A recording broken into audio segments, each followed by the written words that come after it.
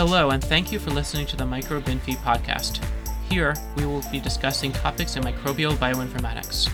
We hope that we can give you some insights, tips, and tricks along the way. There's so much information we all know from working in the field, but nobody writes it down. There is no manual, and it's assumed you'll pick it up. We hope to fill in a few of these gaps. My co-hosts are Dr. Nabil Ali Khan and Dr. Andrew Page. I am Dr. Lee Katz. Both Andrew and Nabil work in the Quadram Institute in Norwich, UK, where they work on microbes in food and the impact on human health. I work at Centers for Disease Control and Prevention and am an adjunct member at the University of Georgia in the US. Hello and welcome to the MicroBinFi podcast. I'm your host today, and we're going to talk about SARS-CoV-2 data mining and how we build benchmark datasets. Again, we're joined by Lindsay and Jill, and we're going to talk about how they put together the benchmark datasets for SARS-CoV-2 that we talked about last time. So this is like a part two, really. So I suppose I'm going to open it up immediately to Jill. Jill, tell us about how you guys went about actually finding the right data to use. Yeah, so as I kind of mentioned before, right, Adrian, at the time, right, we were trying to figure out where to get the sequences from, and then how do we download everything. And at the time on Guess8, I think it was just a little difficult to do a lot of bulk downloading. And so, as sometimes it does, Adrian and I kind of ended up working on the same problem and then went about it two completely different ways. And I found this, I don't know if anyone else has used it before, but it's this Python package called Selenium, which allows you to remotely interact with web browsers. So you're nodding, so you have used it or no? I've used it for continuous integration testing. Usually it's used as a test package for websites.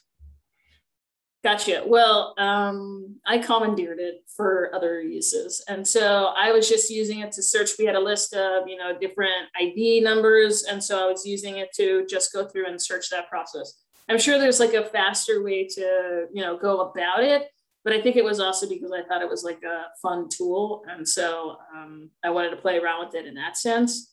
And so ultimately Adrian got stuff downloaded a different way. And so I stopped that, but we did end up kind of using it again because there was once we had a group of samples that we thought were good, there was still some checks that we needed, like wanted to make sure they were all Illumina, wanted to make sure they were all paired in, wanted to make sure that they all used Arctic primers and checking that information. So then I used it again to go to NCBI's website and pull that information for the samples, and then kind of give Lindsay a filtered list of everything that did meet the criteria rather than kind of like doing it one by one. I think I'm like any good bioinformatician, I'm just like deeply lazy in some senses. And if I have to click buttons more than once, then I feel like this should be automated.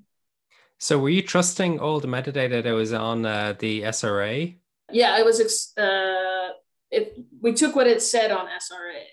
I mean, then it aligned, right? We ran it through an Illumina specific pipeline. So if there was something weird that came out, right, there was no reads or anything like that, then you'd be like, okay. Because I think there was, at some point we ran with some of it through the wrong pipeline, and then there was no reads in the R2. And then we were like, why is there an R2 if this is actually nanopore, right? So there was like there was some oddities like that we found. There was also some oddities in, naming of things.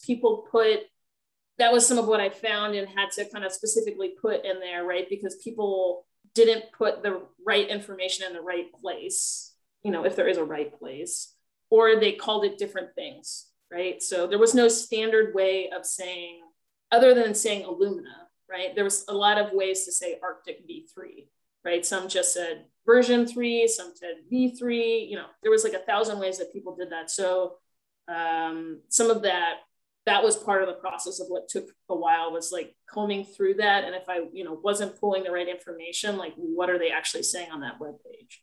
That's quite difficult, like unbelievably difficult, I'd say, particularly since you have people, well, now using V4 and whatever. So in the future, you're going to have to be extra careful, did they use V3, V4? Or did they say they used one and used the wrong one? Because that totally messes up everything.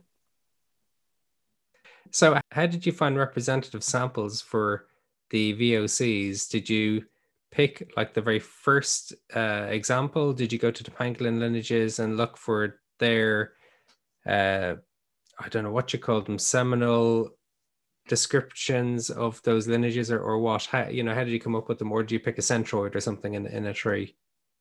Yeah, maybe I can describe some of the process, and then I think Lindsay can fill in a little bit more detail.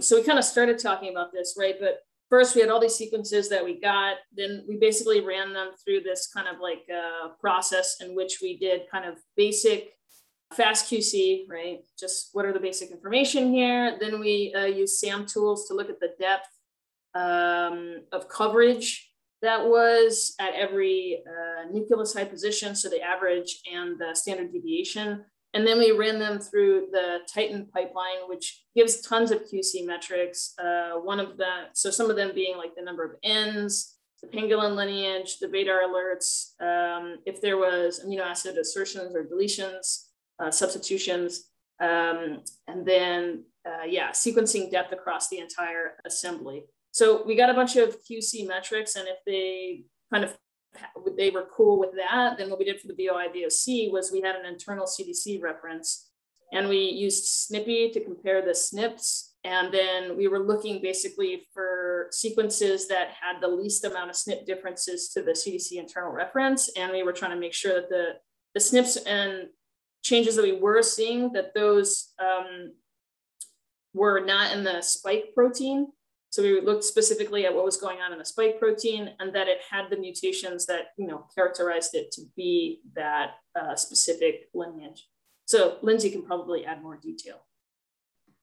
Yeah, so the idea is like we using the CDC internal reference for each lineage as the starting point, and then we go through the JSAT, all the available assemblies for that lineage, and then try to look for the ones which has the like a least SNPs and like a least ambiguous Ns. Once we have like a subset, we have like a link table between JSAT and SRA, and then we will go back to link to the SRA and using all the SRA to go through the Titan and also through the SM tools and the FastQC to check the quality to make sure they first meet our QC cutoff, and then second, they have the exact same spike mutation described by the CDC like website for the VOI and VOC.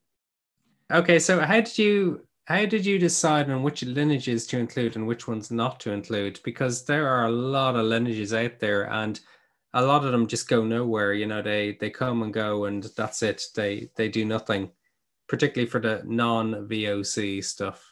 And then for the VOCs, were you using your definition of a VOC, or were you looking at the WHO list, or what? Because I know a lot of different people call things different. A lot of people have said they're variants of concerns, but not everyone agrees that they are variants of concern. So when we developed this project, we still don't have the WHO nomination at that time. So we used the CDC defined VOI VOCs at that moment. That's all we have time for on the MicroBenFi podcast. Thank you again to Lindsay and Jill for coming and talking to us about SARS-CoV-2 benchmarking datasets and how they did the data mining behind those. And I hope you guys can join us again someday. Thank you so much for listening to us at home. If you like this podcast, please subscribe and rate us on iTunes, Spotify, SoundCloud, or the platform of your choice. Follow us on Twitter at MicroBenFi. And if you don't like this podcast, please don't do anything. This podcast was recorded by the Microbial Bioinformatics Group.